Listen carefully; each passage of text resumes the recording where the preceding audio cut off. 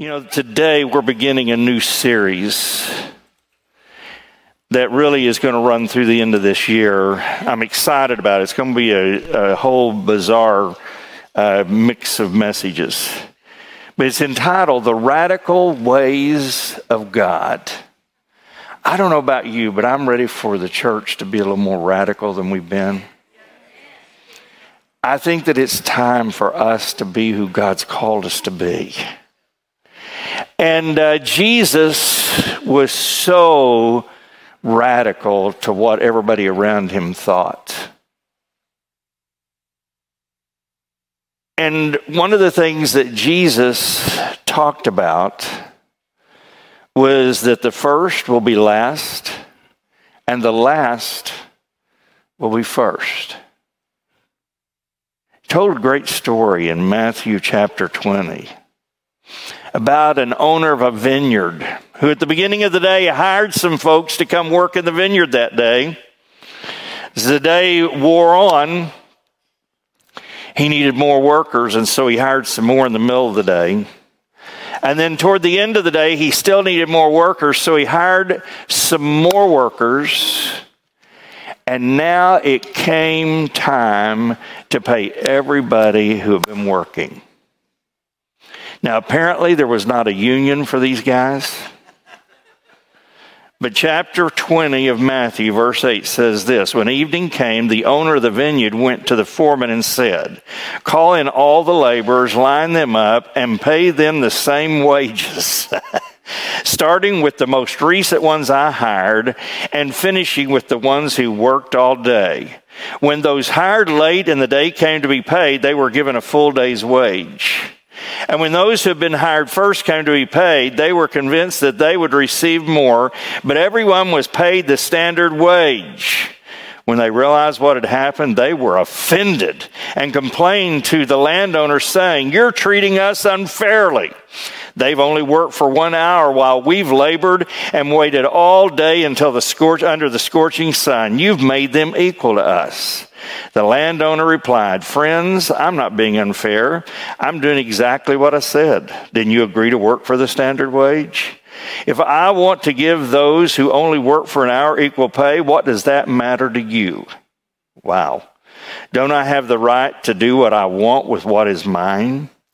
Why should my generosity make you jealous of them? Now, you can understand what I meant when I said that the first will end up last, and the last will end up being first. Everyone is invited, but few are the chosen. Hard word from Jesus. Radical thinking. But it's important for us because you and I live in a land where it's all about no, it's about me. I mean, to the point. What do I have right here? iPhone, iPad, iBoots. Literally, we are consumed with ourselves. And we live in a culture where everyone does what seems right in their own eyes. And we live in a day where if you disagree with me, I don't just dislike you, I hate you. We live in a day where the spirit of Antichrist has been turned loose. But this isn't a defeated message today. This is a day to say to us as a church, it is time to rise up and to realize that many are called, but few are chosen. We have been chosen, and it's not about what am I going to get out of it. It is about what does my master want me to do? What's he called me to? And whatever other people have been called to or what other people don't do does not matter. The issue is, where do I live and how do I live it out? How do we move from a world that's consumed with consumerism into recognizing that we have been called to be servants of the Most High God. It's not what's in it for me. It is what is in it for the kingdom of God.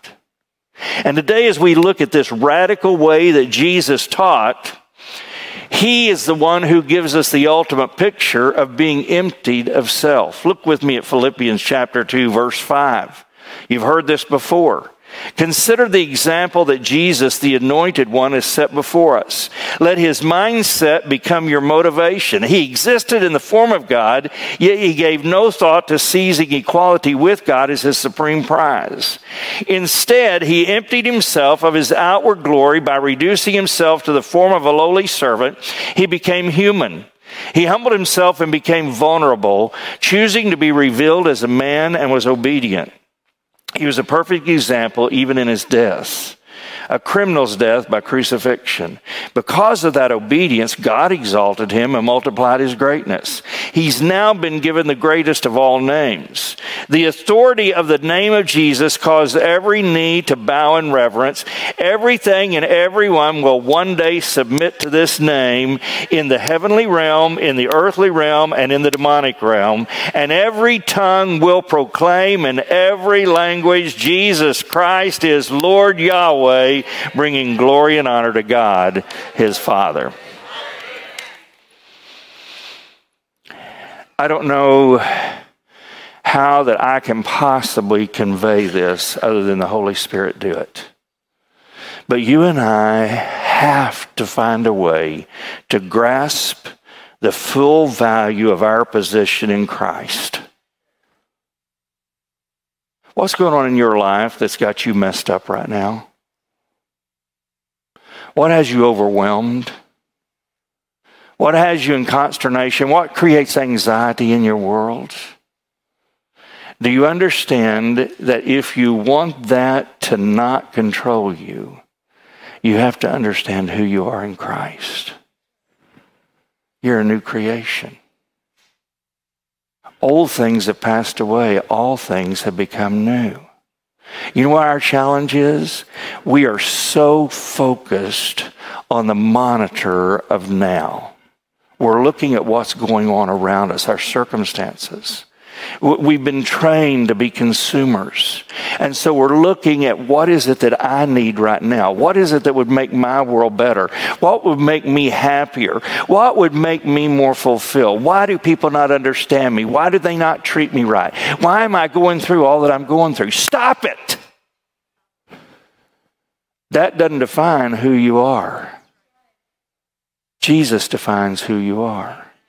And that definition has to come back to this understanding that you also don't strive to gain or maintain that position.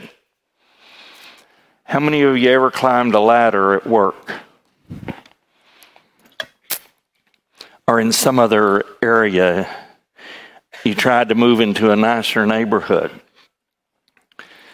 You wanted more affluence. So you found ways to manipulate to get what you wanted. Have you ever met the people coming down the ladder you stepped on to get up? Happens all the time in our culture. Trying to get it ourselves. And what you and I have to understand as believers, our position in Christ is not something I have to work to get to. It's already been done when he went to Calvary. It's a completed work. It's already been fully paid for. It's already been fully delivered. I just have to step into it and be ready to walk in it. And when we begin to understand that, then we can understand how Jesus could do what he did. Because he already knew he was fully God. There was no question about that. So he didn't look at God and say, why am I having to go to the world? He was so one with God that he knew that he was to come. Now, when he was in the Garden of Gethsemane, he understood the gravity of what he was getting ready to do. But it was never, God, how do I talk you out of this? It was him coming to the reality that he was getting ready to become the sin of the world. I don't know how to describe this to you, but What's the worst pain you've ever experienced? What's the most fearful you've ever been? What's been the most challenging circumstance in your life? If all of those were piled on you at the same time and then multiply it times every person who's ever lived, who is ever going to live, that's when you could begin to understand what Jesus was embracing when he was in the Garden of Gethsemane. He was getting ready to have the sin of the entire world placed upon him. And yet, he did it because the vulnerability that he was allowing to happen in his life was going to open up the opportunity to redeem the entire world. So whatever I shouldn't say this, whatever you're gritching and griping about right now, stop it and start thanking God that he counts you worthy to be vulnerable. You want the mind of Christ? That's where it starts. It starts in the place where everything is not what it should be, but you recognize who you are in God. And because Jesus knew that, then he was able to obey God and fulfill the greatest kingdom business that's ever been accomplished, which is the redemption of us. And what it did, it caused him to be so open. And I believe this, the Garden of Gethsemane really wasn't Jesus trying to talk God out of going to the cross. Jesus had been living on earth for 33 years. He understood all the things that we look at that appeal to our humanness. And he had experienced that. In the Garden of Gethsemane, you know what he was doing? He was totally emptying himself of the human self.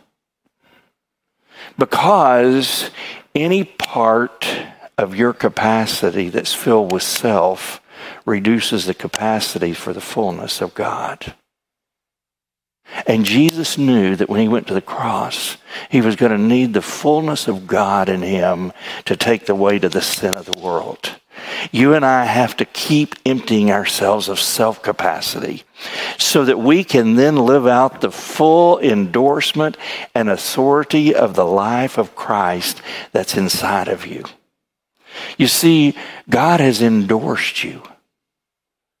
That's why Jesus could empty himself totally and yet have such a triumph. Was because when you get empty of self, the full capacity of God can be released. Because it's already inside you. We have this treasure in these clay pots. The life of Christ is in you. The question is the life of Christ at full capacity in you? Or have you squished it down in a corner somewhere because you're consumed with what this current world is?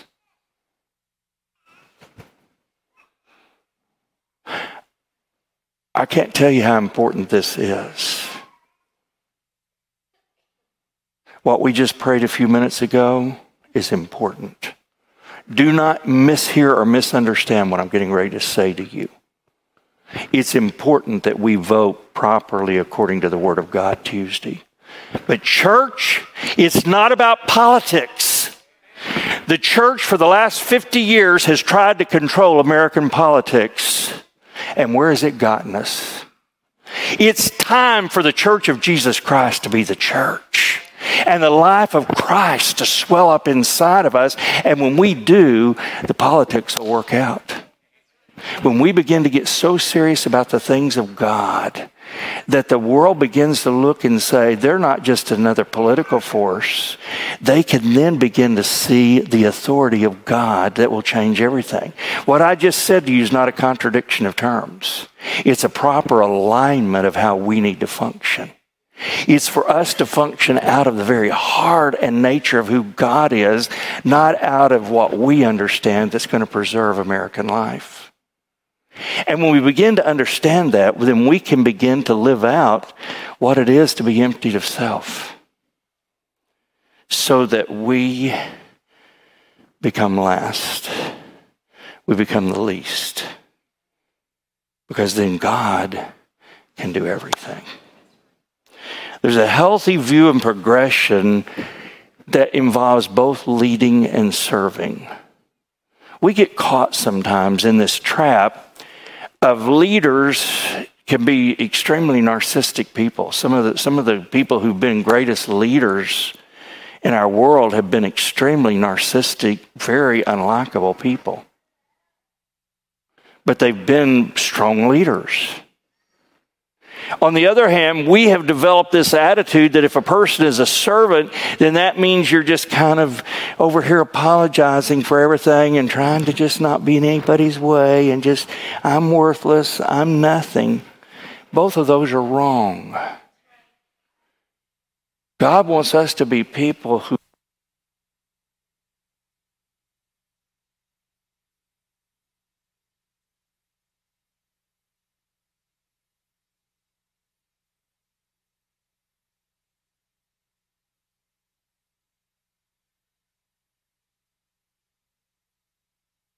we're going to do it anyway. So how do we get this healthy view and progression to both lead and serve at the same time? Well, great example is the book of Acts, chapter 4, verse 30. There's just been a real royal upset because on the way into the temple, Peter and John healed the guy that had been there for all those years that everybody saw when they were going in, and now it messed with everything because he's healed. So it really has the chief leaders of the Jews upset. And what does it do to the church? Well, they just determine we're supposed to do more of what we're supposed to be doing. And verse 30 says this, to God, stretch out your hand of power through us to heal and to move in signs and wonders by the name of your holy Son, Jesus. As they prayed, the earth shook beneath them, causing the building they were in to tremble.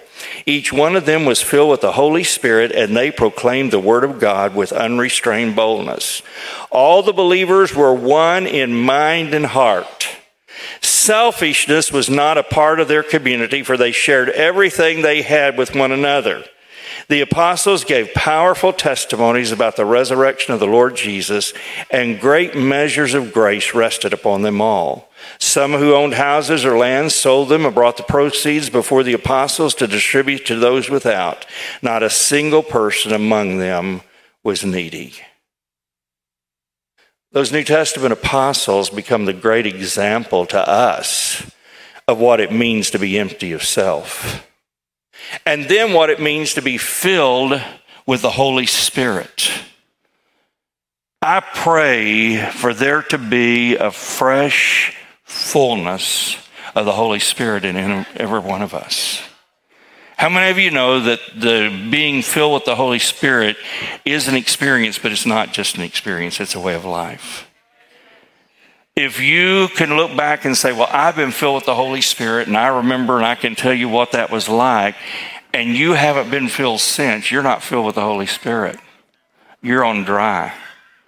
God wants us to live life where daily we're allowing the Holy Spirit to refresh us. And that's exactly what the New Testament church did.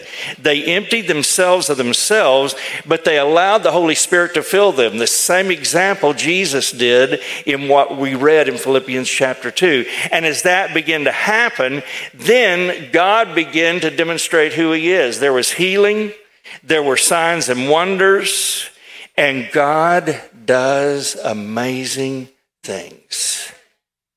I was in a hospital room this week, prayed for someone who was getting ready to go on 3 days a week dialysis. Got a phone call the next day after we had been praying, and they don't need dialysis, their kidneys are working again. That should be the norm with the Church of Jesus Christ. We need to be people who are willing to believe that God can do great and mighty things. And that our focus and that we live in the power of demonstration of the Word of God. What is it that's going on in your life? What is it that's challenging you? What does the Word of God say about it? How are you living it in light of what the Word of God says?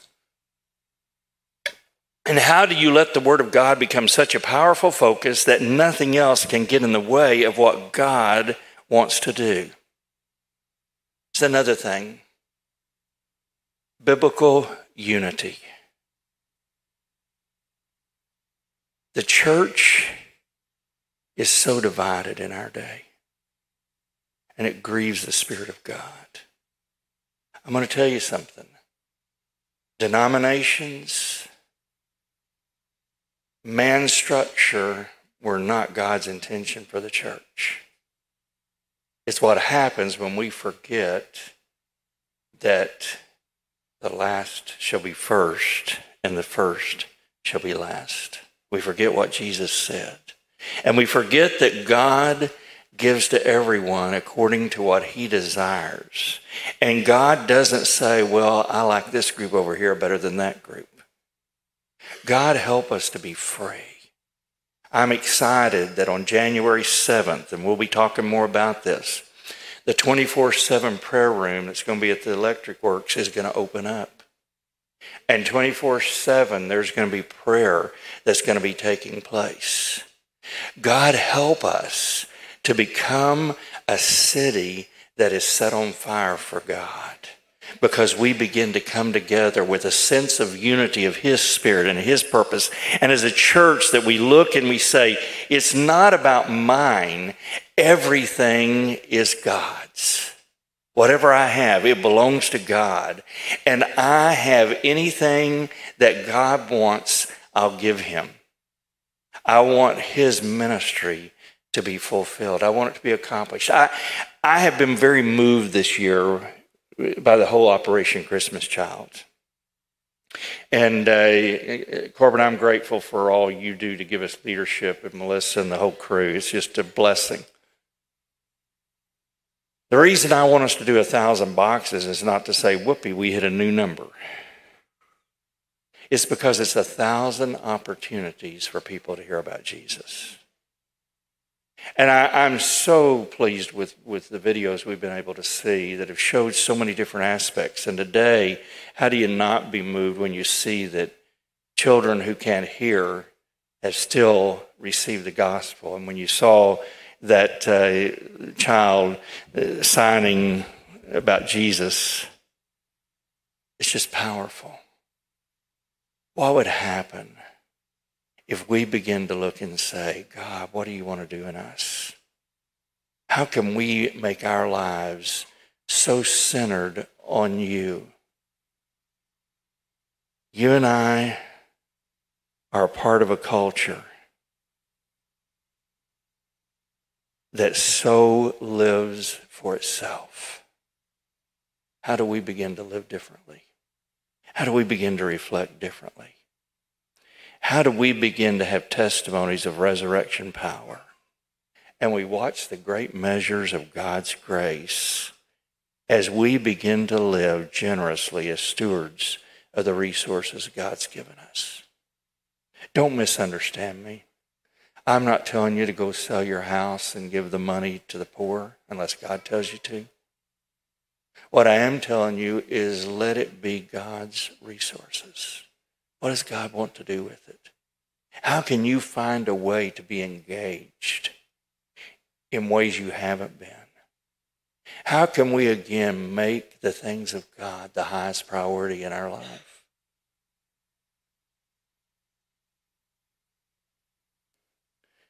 Scripture that haunts me and has for the last 2 or 3 years, and you hear me periodically say this, is a scripture that says in the last days men will be lovers of pleasure more than lovers of God. Heard that all my life. What I never fully understood was that it says they will love God. I always thought they didn't like God. That's not what it says. It says they love God, but they love pleasure more.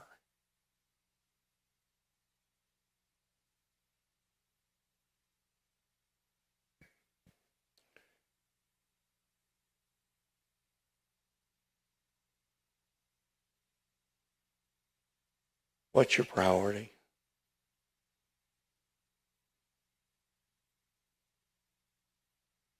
What are you going to do this week to make you feel better while the world goes to hell. Pastor, be positive. I'm positive the world's going to hell. What are we going to do about it? How are we going to make a difference? Been stretched before. Where are we going to begin to say there's things that we've been doing that aren't God's priorities?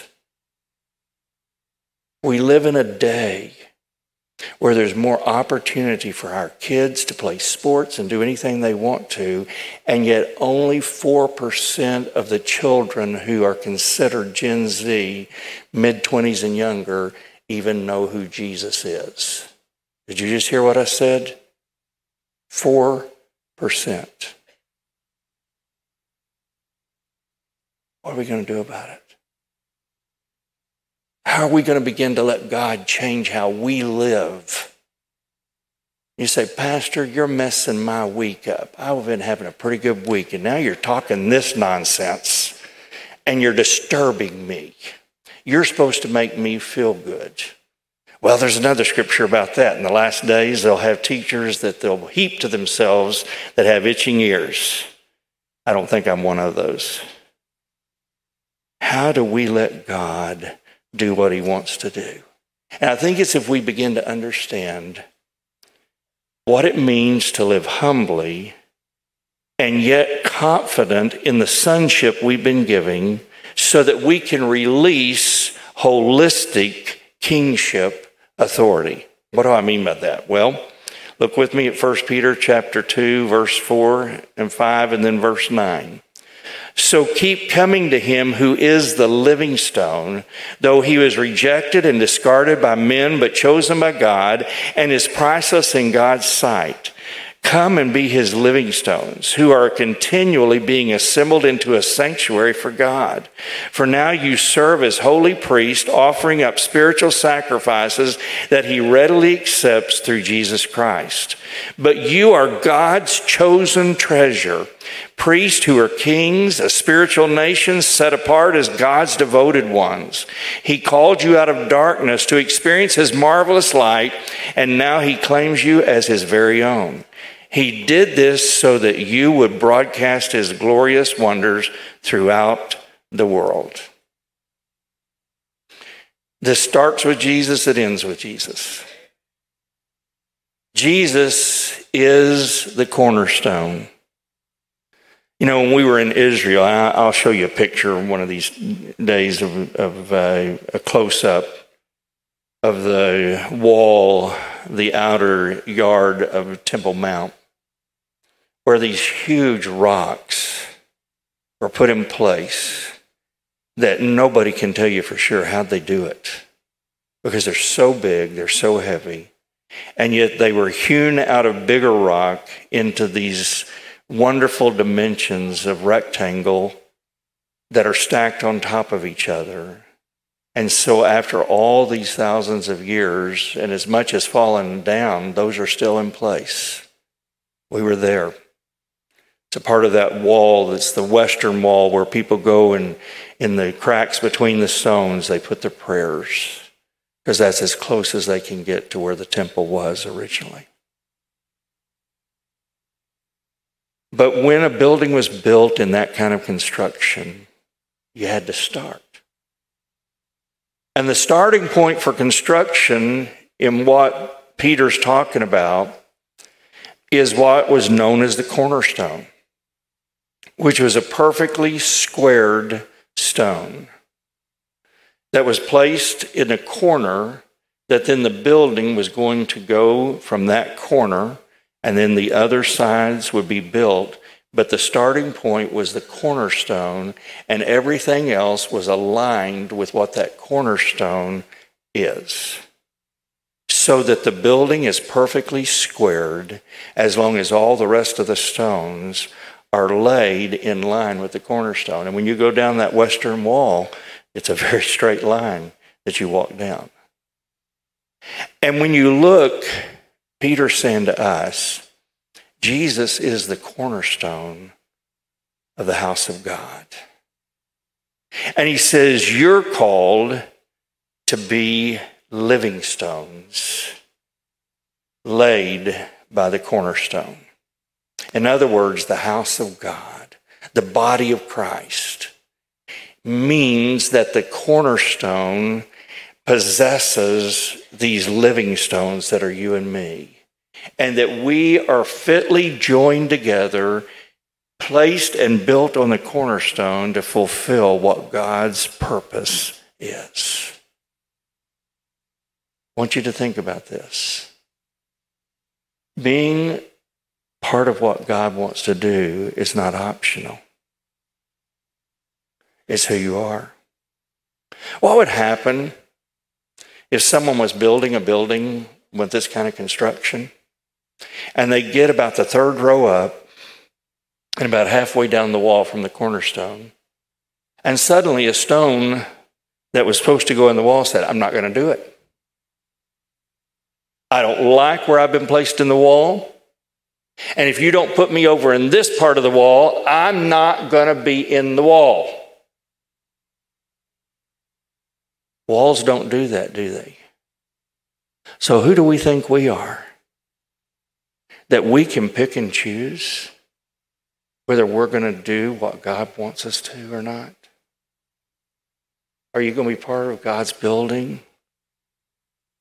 Are you going to be a maverick stone laying off to the side? I don't know how to tell you this, but you need to be a part of the body of Christ. We need each other. We need to work together. We need to be built together. And we are literally living stones. And he says, this is the treasure. You're called to be a spiritual nation. This is what America needs right now more than anything else. Please don't misunderstand me. I always worry after I do what I'm doing today that people will say, well, he isn't really a lover of Jesus because he's not a good Republican, because he would tell us that voting is the most important thing we can do. Don't misinterpret what I'm telling you. It's none of your business whether I'm a Republican or not. But you probably don't have to think too long to figure it out. But let me tell you something. While we need to be good American citizens, it's time for the church to raise our standard higher and put far above what we are proud of to be an American. Next week, we're going to honor our veterans. It's an important thing. It's important to have a heritage that we have. But it's far more important to know that the treasure is being a part of God's holy nation. And God's holy nation is made up of people from all over the world. People who love God. Do you know where some of the strongest churches in the world are today? South America and Africa. While we're struggling with things that have been traditional values that you're supposed to biblically believe, they're marching forward because they don't have the struggles that we have in our churches in deciding about human sexuality because the Bible already defined it and they accept it. God help us to become the spiritual nation God's called us to be. That we begin to say, God, how do I prioritize this? Please do not misunderstand me. I'm not telling you don't go cancel your vacation because I said what I did about pleasure today. But I will tell you this, if vacation is more important to you than the things of God, cancel your vacation. Get your priorities where they need to be. Make the kingdom of God the first priority. How are you building the kingdom of God? Maybe there's creative ways God wants to use you that you haven't seen yet. Maybe some of the things we've always done need to be done differently. And that's okay. Because if it's going to do what God wants, that's what matters at the end of the day. But how am I preparing myself to be where God wants me to be right now for what God has called me to do and what he's called me to be? And so that we begin to be this treasure of a spiritual nation that are both priests and kings. You see, the priest role in the Old Testament and the king role were two separate people. But in God's kingdom, the priests who serve, who bring us into the presence of God through an attitude of serving and an attitude of being there to serve, are also kings, because we are a part of covenant and kingdom relationship with God. The covenant relationships mean that Jesus is the great high priest, and that I follow his example from Philippians 2, so that I live out a priestly role of serving the church and the world with whatever God wants done. But that I also understand that Jesus, who became as the greatest priest, the greatest high priest of all times, Jesus humbled himself and went to the cross so that he could fulfill the priestly duty of forgiving sins. And because he paid that sacrifice, now I am called in commission with him to become a minister of the gospel, and you are too. It's not because I have pastor by my name. It's because I have Jesus in my heart. And if you have Jesus in your heart, that's the key. That's the secret. And when we begin to live as priests, then what we also understand, Jesus is not just the greatest servant of all, but he is the King of Kings, Lord of Lords. And that's where this whole thing he talked about comes. The last shall be first. Not because you put yourself there, but because you submit yourself in sonship to God, and then God exalted Jesus and gave him a name that's above every name. And when I go out and I'm facing all the difficulties of this world, I just stand close to Jesus and say, I'm with him. He's King of Kings, Lord of Lords, and he lives inside of me. So that means that I have the authority of the greatest king that has ever ruled, and the king that's going to continue to rule throughout eternity. And when we begin to understand that, it changes everything. So what are we going to do about it?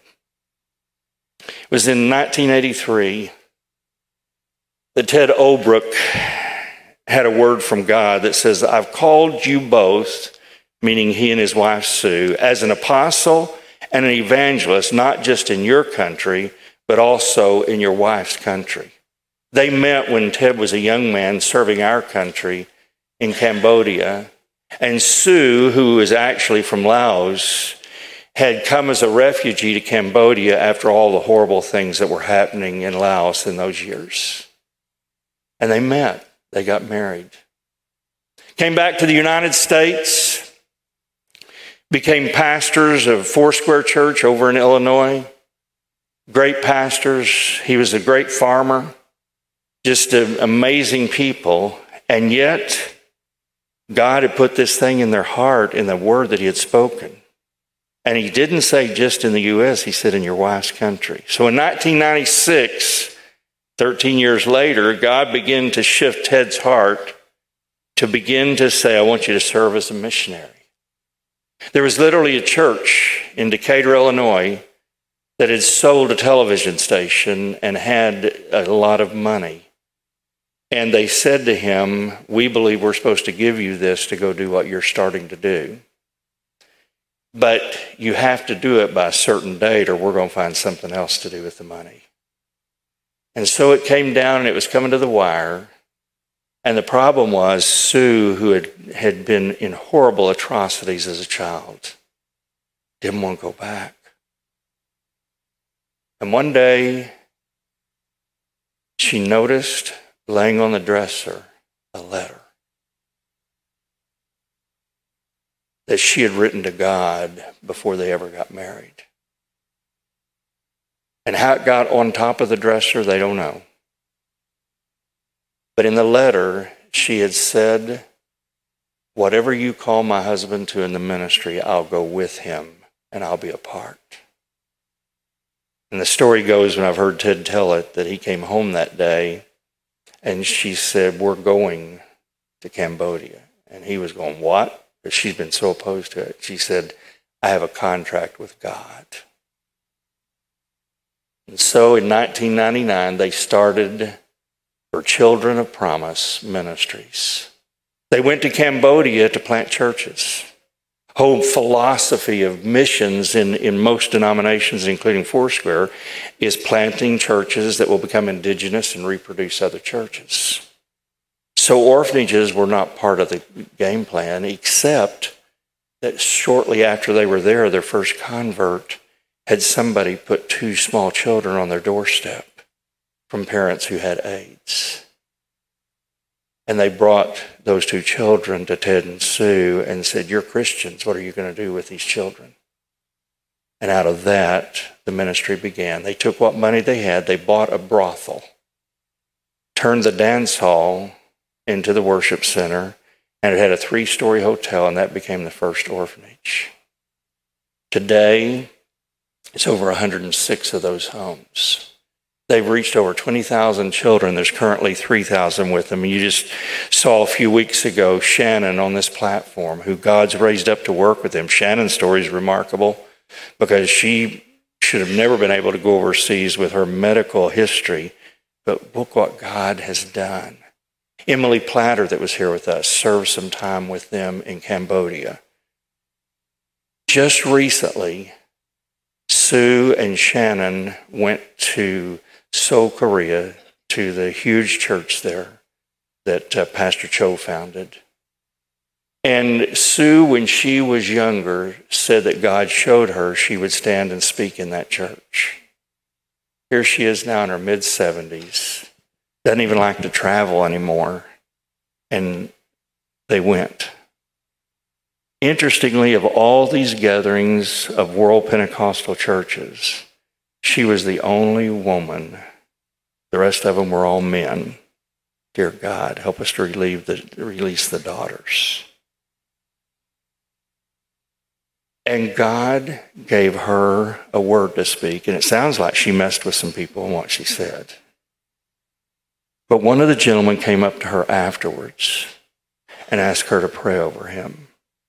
Afterwards, Ted Vale, who heads Foursquare Missions, told her that he leads one of the largest Pentecostal denominations in the world. Here, this young girl who was a refugee from the killing fields of Laos, nobody. The last. God's raised up to be the first. If she is willing to do that, what's wrong with you and me? Father, get a hold of my heart. Help me see the world the way you do. God, let it not be about what I can do or what is in it for me, but God, help me to lay it down just like Jesus did. And God, would you do that in every person who calls LifeBridge their church? And God, in these days that are ahead of us, would you take us to places we've never dreamed of going before?